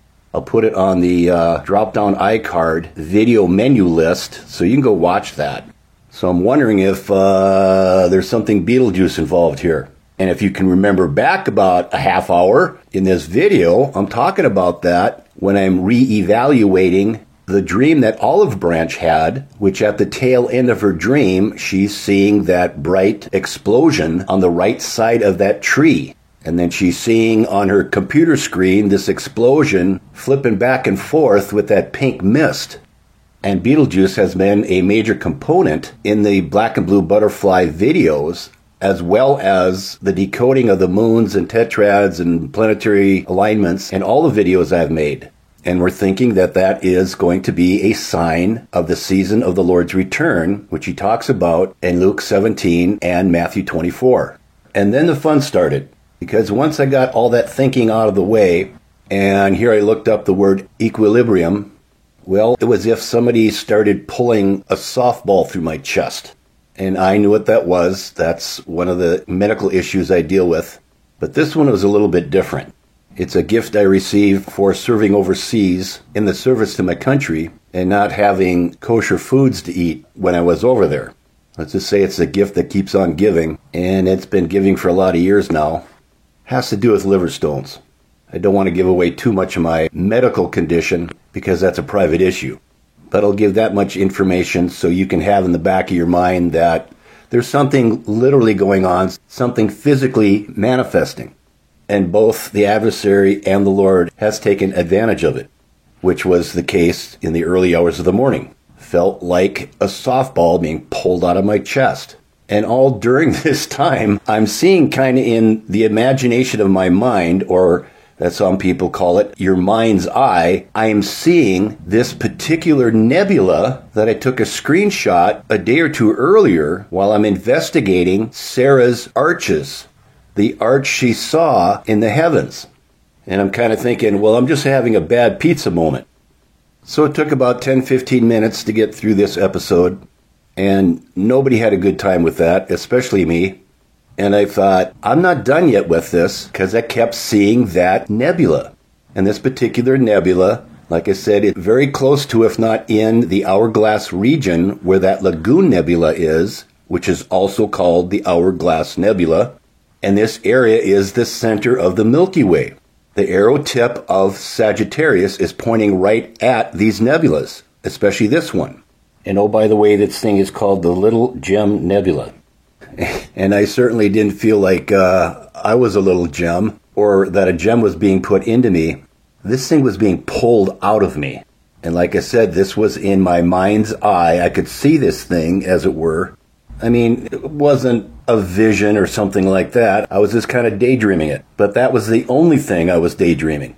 So I went to Google this thing because I knew I took a screenshot of this and I just wanted to look, is this what I've been daydreaming? Sure enough, that's what it looked like. And right when I had it up on the screen, I was going to take a screenshot of it. Something on my phone alarmed. So I get this alarm alert on the top area of the screen on my cell phone. And I went to swipe that alert off. So I swiped from left to right. And that Google search on the word equilibrium slid over and replaced the picture I had up there of this Little Gem Nebula. So I went from the Little Gem Nebula picture, swipe, to the screen layout of the Google search I did on that word equilibrium. I went, is that a confirmation? Well, I'm thinking probably is, because that swipe is impossible. You can't do that. My smartphone should not have responded that way. It can't respond that way. I can't do a left to right hand thumb swipe and get my phone to go from one search to the last search. I've just tried it again about 20 times. I can't get my phone to respond that way. Weird. But something like this has happened to me before when I tried getting an 11-11-11 screenshot that I wanted so I could send to my nephew, who gets all kinds of numbers. Or I should say he gets a couple numbers all day long. And I wanted that screenshot with one of my favorite nebulas in the background. I wanted that so I could send it to him and say, hey, neener, I got a better number than you do, kind of thing. And this is what came up on that particular weird smartphone burp, which I can't duplicate that one either. So let me just lay out the parameters of all these events happening, kind of avalanching on each other, piling on each other, and maybe someone can tell me what this all means. I mean, I just finished the audio, heavy on the part about the gyroscope pointing to Ezekiel's wheel, and the time parameter of that, seen in a couple of dreams, especially Sarah's, was January 19th, when the fully waned dead moon is going to be right over that Hourglass Lagoon Nebula in the Hourglass star cluster region, right at the tip of the arrow of Sagittarius, where at the time she's seeing her figure eight now standing up and having all these circles converging into the lotus. And in that location, we have the Tree of Life Nebula, which I contend was that tree that Olive Branch saw with that bright burst explosion right behind it, a little bit to the right. And just a few hours into my sleep, I wake up at 4:44 talking about the word that God gave Sarah in her dream, the word equilibrium, and I'm getting this small gem nebula pulled out of my chest. And when I go to investigate to make sure that was the nebula that I saw in my mind's eye, my smartphone goes weird on me and does a flippity-flop, and up comes the word equilibrium, just a little after 4:44 a.m., the number that has always been associated in my life with Beetlejuice. I mean, multiple times. 4:44:44. Look, I said I am way too glove dumb and far too gun shy to put any predictions to that. You're all welcome to just take it at face value. I know that word equilibrium has very strong significance, or God would not have given it in the first place. And it could be referring to January 12th, because that, I believe, is the middle of that figure 8, the middle of the hourglass, when the hourglass starts spinning like a gyroscope. But it could also be pointing to January 19th, when that figure 8 is standing straight up, and it's in the hourglass region of the Hourglass Nebula, the Lagoon Nebula, where we see the completion of Sarah's dream and a couple of Magnolia Blossom's dreams and Olive Branch's dream, hers being at the Tree of Life Nebula. So I am going to play it safe and just say, this is what happened. Believe me or don't believe me, understanding that prophecy is better served up with 20/20 hindsight. In other words, it's easier to go back once something does happen and then connect the dots, at which time we could say, hey, that was prophetic. Because in reality, trying to assign some prophetic fulfillment to that at this point will just amplify another gut punch. Whereas if something does happen, then the Lord can use it to authenticate all the stuff he's been doing for the last 12 months in my ministry. In which case, he's going to draw your focus to what he's been doing. Restoring his appointed times, his appointed covenant dates, his appointed convocations, and his Rolex watch in the heavens, which is his Mazzaroth, that he has been slowly revealing with these stepping stones in this black and blue butterfly dance we've been doing in his chosen ballroom, which is Stellarium. Now that sounds safer to me, so I'm going with that. So there you have it with the next couple stepping stones. Things are lining up just like they have been before. And there are other dreams that I can include, like I said, another half dozen, all pointing to these couple dates, starting with around the full moon on the 6th, and now the 12th, and now the 19th of January. I've got nothing past that. Absolutely nothing.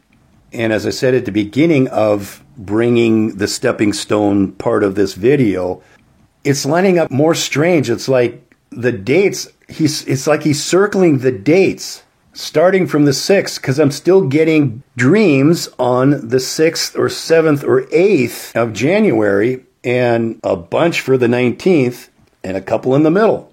And I have to wonder if those circles that Sarah Starchild saw hovering over that big figure 8 and over the hourglass, if those are not dates that we were circling all along on our respective calendars along God's Mazzaroth, as these Fibonacci countdowns were plotted one by one by one. I mean, how many times did we circle our calendar? And what's happening? All these circles are coming together, and they merge into this lotus flower on the Hourglass Nebula, which is the Lagoon Nebula, and that's where lotus flowers are bred and raised in lagoons. Well, that's where all these white circles that you saw all merge together into a lotus flower, right under the Eagle constellation, which just might be that fourth beast of Ezekiel's wheel, looking right into the heart of the Milky Way galaxy. And that fully waned dark dead moon will be there on January 19th. That's 119, or in reverse, 911. I mean, that's how the dots connect. Don't know what else to tell you. Well, we'll see what happens. But it just has a different feel to it for me, and I've been doing this for a long time. It may mean nothing. So check my numbers, check my stellarium, check everything, check the spirit. And if you really want to own this, you got to put the time and effort into it, because I'm not going to be carrying your water all the time. I have a hard enough time carrying my own water. And I really want you all dialed into this. And the more you get into it, and the more you learn this, and there's a learning curve, the more efficient and effective that 300 of Gideon's army, of the Lord's army, Jesus being the greater Gideon, he is the Gideon. He is the one that's going to be leading you. Well, the more we're dialed in and educated and understand this stuff, the better. So I'll leave you with that, and then I'll get into the second half of this video, because I want to share another waking impression, or call it an anointed daydream, that I had a long time ago, but it was a warning to me, kind of like this last one I had in the last video, of me seeing my own face in that spirit of selfishness and in that self-God spirit, well, it had the same feel to it and the same God is in my face type of theme, because he wanted to show something to me of my nature, of your nature, of the nature of man. And this all kind of boils down to the issue of honesty and the issue of what's truly in men's hearts. And this kind of goes back to one of the things God wants to take out of our headship. Thus, our heads are going to roll. It's not that God wants to destroy us or something like that. He wants to pull stuff out of our DNA, out of our attitude, out of our nature. Count it all joy when you fall into diverse temptations, because that produces gold in that crucible when that dross is being purged. But if you don't think that dross is in there, oh, are you in for a fun ride? And this anointed daydream set in motion some extremely serious and painful and joyous experiences in God. And it involved that honey-coated cross that I talked about a couple videos ago, where Jesus gave our church that I was in at the time a honey-coated cross. And we were drawn to it like the flies that we are, and we lapped up that honey until there was no more to lap up, and when it was gone, we were stuck to the cross. And I've seen God do this so many times to so many people. He'll anoint somebody, they'll get so much into the anointing, they think they are going full bore for the Lord, and then he lifts the anointing. And now their walk before the Lord is not based on how much God juices them up with his spirit, but it's based upon the very difficult decisions they have to make all the time, thinking that they're alone and abandoned by God in some cases, but God is still there. It's just that the anointing and the easy part is gone. Remember I talked about the 70 disciples that Jesus sent out with the anointing? And then they came back rejoicing, doing backflips, forward flips, cartwheels. Woo, woo, woo, look at all we can do. Well, Jesus said, that ain't you doing anything. That's the Spirit of God. And now your faith, it will be tested, because that Spirit lifted. And Jesus poked their sacred cow understanding of their religions by saying, you must eat my flesh and drink my blood. It offended them. God offended them to see how they would respond to the offense, to see if they would hold fast and stand on a relationship with God, trusting that there was something more there than what they were thinking Jesus was saying. And the majority of them stopped walking with the Lord. They walked away from the Lord.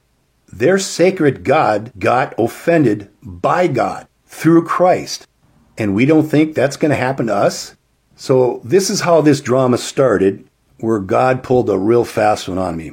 And it was so cool. At the same time, it was so prophetic, because some of the things that I experienced in the middle of that daydream, well, I've been dealing with it for many years, an actual physical manifestation. So this was many, many years ago when I was still a young buck, pretty much freshly out of college, and at the church that I've mentioned earlier, that I arrogantly thought was the best church on the face of the earth. I shouldn't say arrogantly, it's more like I was so naive.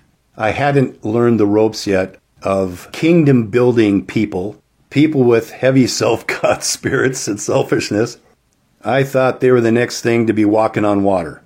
That'd be my church leaders and stuff like that. So I'm out at a retreat, a singles retreat, and I got out there kind of earlier than most, because my schedule allowed me to do that. So I got out there earlier. And I'm checking out the grounds, walking around, and there's this walkway around this small lake or large pond, and there was no one else in sight. I mean, I was checking everything out, had nothing but time to kill, walking around, kind of talking to the Lord, kind of wondering why I was there in the first place. But I wanted to be there. That's cool. And I'm looking over this small lake, and I knew I was daydreaming. And I knew that because I could sense the presence of someone behind me. And I looked around. There was no one behind me. But I kind of knew this thing was playing out in my head. And I just kind of felt, hey, let's see what happens. You know, I've been through this once or twice before. And what I sensed this man in a kabuki outfit. And I knew in my heart that the Lord was kind of doing something here, trying to show me something. I mean, I knew that enough to let this drama play out. And it felt like this huge, I mean, this guy had to be 15 to 20 feet tall, about 20 yards behind me, and he had the full kabuki dress on. Now, the traditional Japanese kabuki, it's kind of like our opera, and this particular kabuki was a demon. And it looked kind of like this, but it had a mask instead of having the person's face painted. The mask kind of looked like the mask you're looking at and the character you're looking at. And there was an interchange of questions and answers between myself and this demon, which I thought was a demon, because it presented itself as a demon character, a kabuki. And the whole thing lasted about 5 seconds. It seemed like it lasted about 5 minutes, but it lasted about 5 seconds. And the question was posed to me from this kabuki, what would you do if you were like Christ and you're walking around the Sea of Galilee doing your ministry like Christ? That's why I'm next to this small lake that represented like the Sea of Galilee. Okay, I'm looking over this Sea of Galilee. And there's that question, what would you do if you were Christ doing this and somebody stabbed you in the back? I don't mean physically, yet I kind of do, because I felt it. I felt the knife go in, and then I felt the knife twist, and then I felt the knife come out and go back in and come back out and go back in, all through my emotions. I was emotionally experiencing hurts that I had back in grade school, high school, college, being bullied, being thrown under the bus by even friends, being treated as dirt, being condemned by peers and those around me. I felt that all in a split second. And even the kabuki was stabbing me in the back. And I was kind of thinking, please don't ask me that question, because I knew what the next part of the question is. Because here I am as an ambassador or a manifestation of Christ himself, having the authority of the Lord, having the power of God, and people are stabbing me in the back, which is exactly what happened to Christ. But I was feeling it, and I wanted to get this kabuki off my back, and I go into my honest, rank, honest mode. And what I'm saying by that is I'll be grossly honest with you. What I want to do is end the pain and get some payback, because that's what these people deserve, who are going out of their way, knowing that I'm a good person, but they want to stab me in the back because they enjoy it, or because they just enjoy hating me, or whatever the case may be. And the kabuki actually said the words, what would you do if you had the power of Christ and you felt this?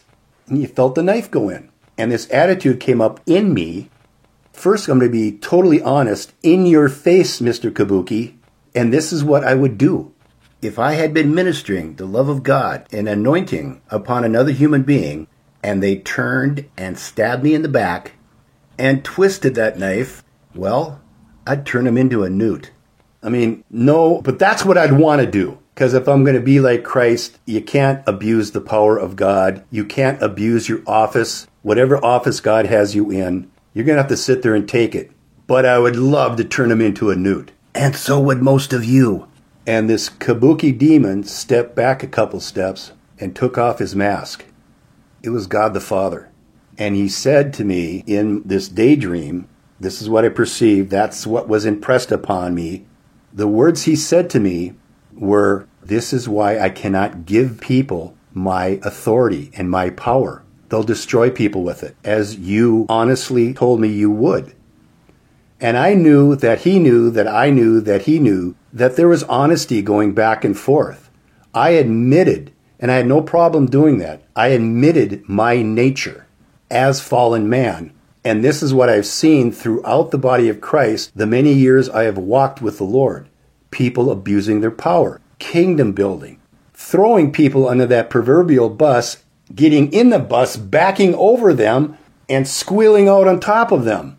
And then doing it again. I've watched brethren in the body of Christ destroy one another because they thought they were in a position of power and authority and position with God. And that goes right back to the head lopping.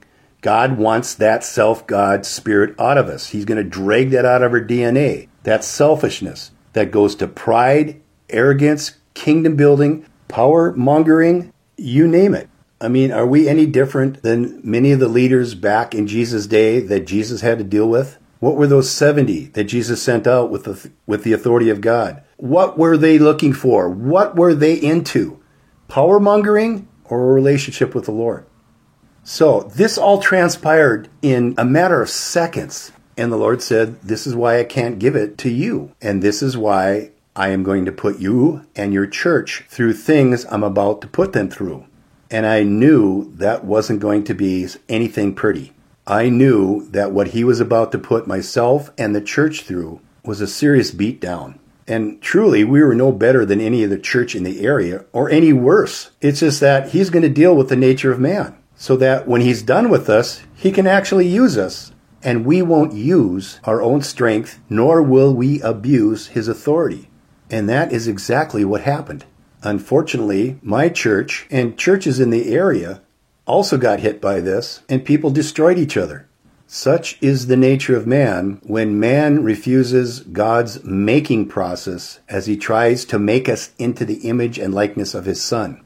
And I suppose it could be said we could either become like his Son or we could become like a kabuki. So take that message, put it in your coffee, take a big long swig of that coffee, see how it applies to you, and let your Heavenly Father speak to you on this on a personal level. See where it applies. Many of you have already gone through this process or in the middle of this beatdown process, but I know for a fact that he is going to have those who have been prepared and who have been made into that image and likeness of the Son. Those are the ones who will rule and reign with him. And it starts with deep and sincere honesty, which is the true foundation of repentance and change and relationship. And one more time for those of you who are really black and blue or black and bloody and are really struggling and are really getting kicked from pillar to post, don't be all that concerned about selfishness at this point. Just lean into the Lord. Those warnings to the church from what I brought and what I believe Minister Claude brought and now Ricardo Garcia has seen, this is for people who have serious issues with pride, with legalism, with Phariseeism, with true impatience, with kingdom building. Well, in Matthew 12:20, Jesus is quoting Isaiah 42, verses 1 through 4. A bruised reed he will not break, and a smoldering wick he will not snuff out. It means he's not going to come put something even more heavy in your life. He's come to bring healing and restoration. He's a physician, not an executioner. And he's not going to further break something that is already broken. Rather, his efforts are going to be towards restoration. Restoration is for the broken. Chastisement are for those who haven't been broken. I just want to say that because I know the enemy will come in and can bring self-condemnation when there should be no condemnation. So hopefully that bears witness with your spirit for those of you that this applies to. My apologies that this video went so long, but I think you can see why. There is simply a lot going on. So naturally, there's a lot of information that needs to be passed on. I pray it all blesses you, and I pray you all take it to the Lord, and I pray there's not too many more stepping stones. Maranatha.